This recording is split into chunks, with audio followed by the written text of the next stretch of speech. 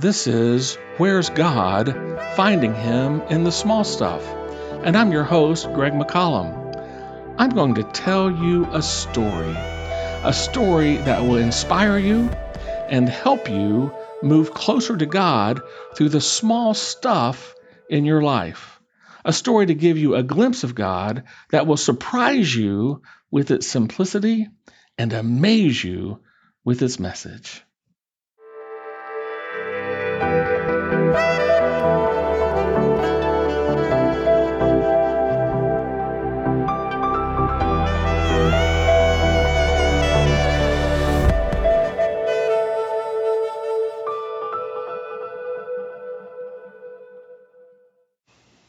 This special episode commemorates the anniversary of 9/11, 2001. It is a true story of events that happened when one of the planes crashed into the Pentagon in Washington, D.C.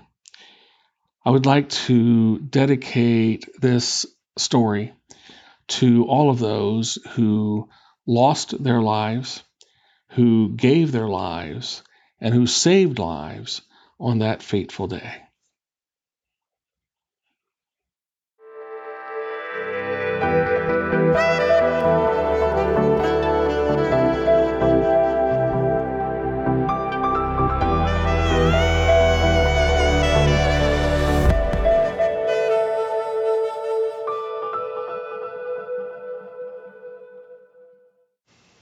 Sheila Moody had just arrived at the Pentagon on the morning of September 11th, 2001.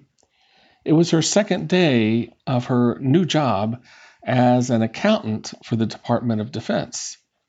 And along with the usual nervous butterflies that automatically come with a new job, she was also worried about finding her way to her cubicle somewhere inside the Pentagon's vast maze of offices. The day before, she'd actually gotten lost.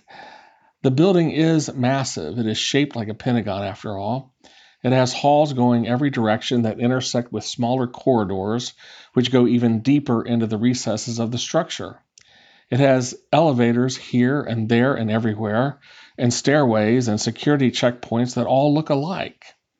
On this particular Tuesday morning, Sheila probably would have ended up lost again, except she happened to see a familiar face moving among the incoming throng of employees, a person she had met the day before in her new office.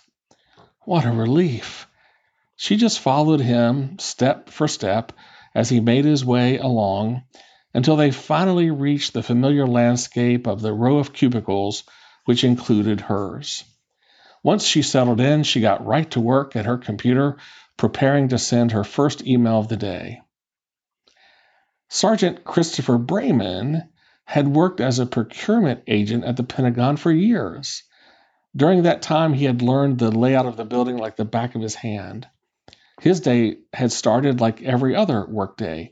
He had driven from home that morning, fighting the usual snarled D.C. traffic along the way. He parked where he always parked. He entered the building through the same door he always entered. He was on his way to his office expecting a normal day, nothing out of the ordinary. It was then that the plane crashed through the walls of the Pentagon. Sheila was still in the middle of that first email when the plane exploded through the building above her. Immediately, the ceiling tiles above her head came crashing down on top of her. Her hands and head were on fire. The office around her was on fire. Burning debris was everywhere. Dazed and confused, she could not find the exit.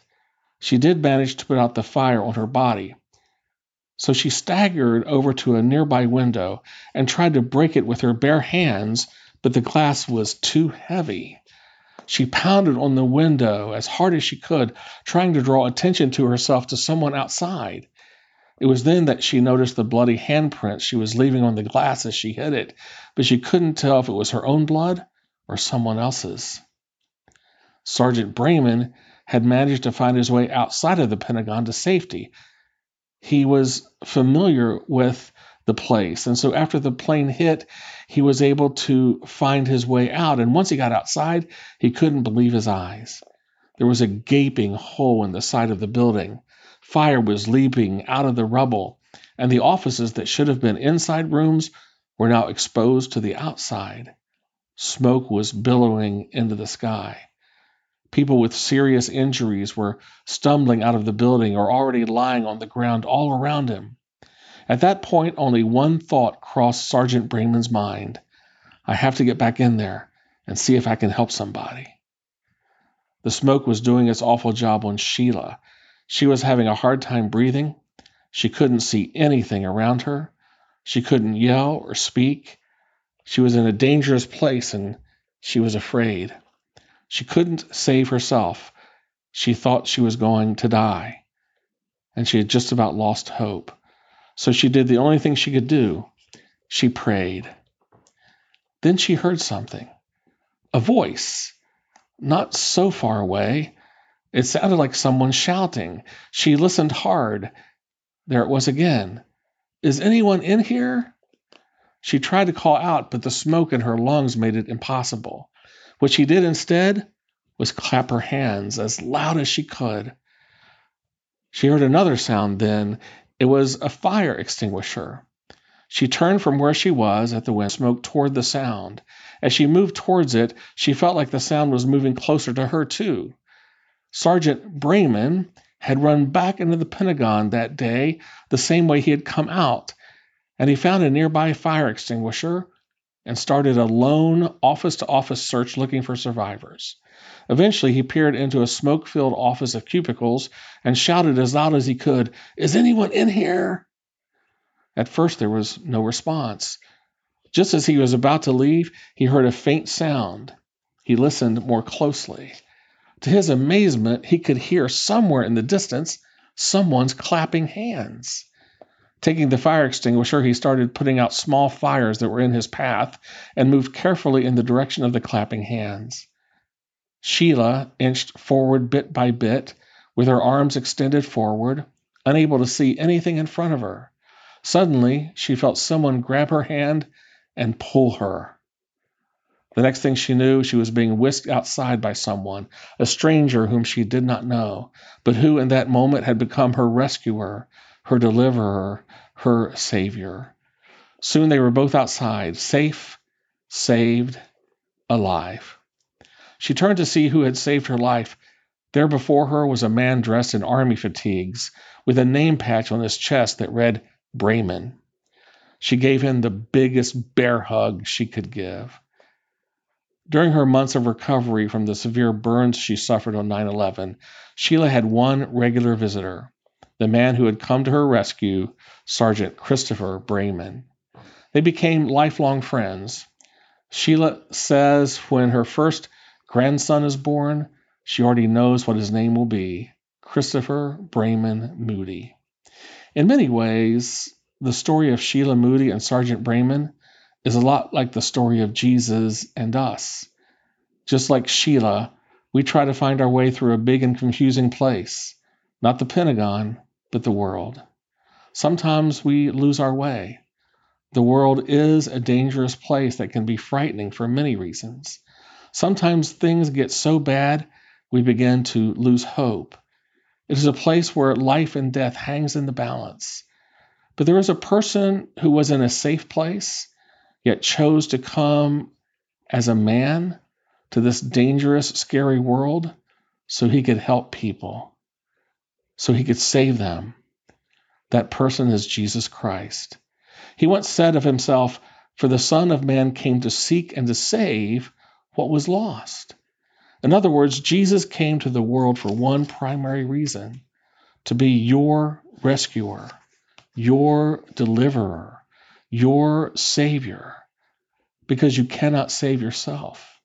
Without him, you will die and be lost forever. But if you turn from where you are and walk towards him with your arms outstretched, he will come to you, grab you by the hand, pull you to him, and whisk you to safety and to life in his arms, where he will give you the biggest bear hug ever.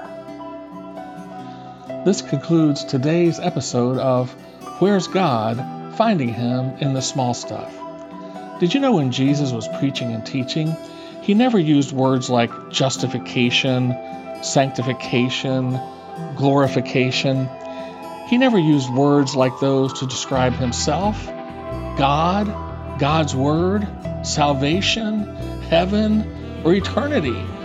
Instead, when Jesus talked about theological concepts, he talked about the small stuff of life. We call them parables today.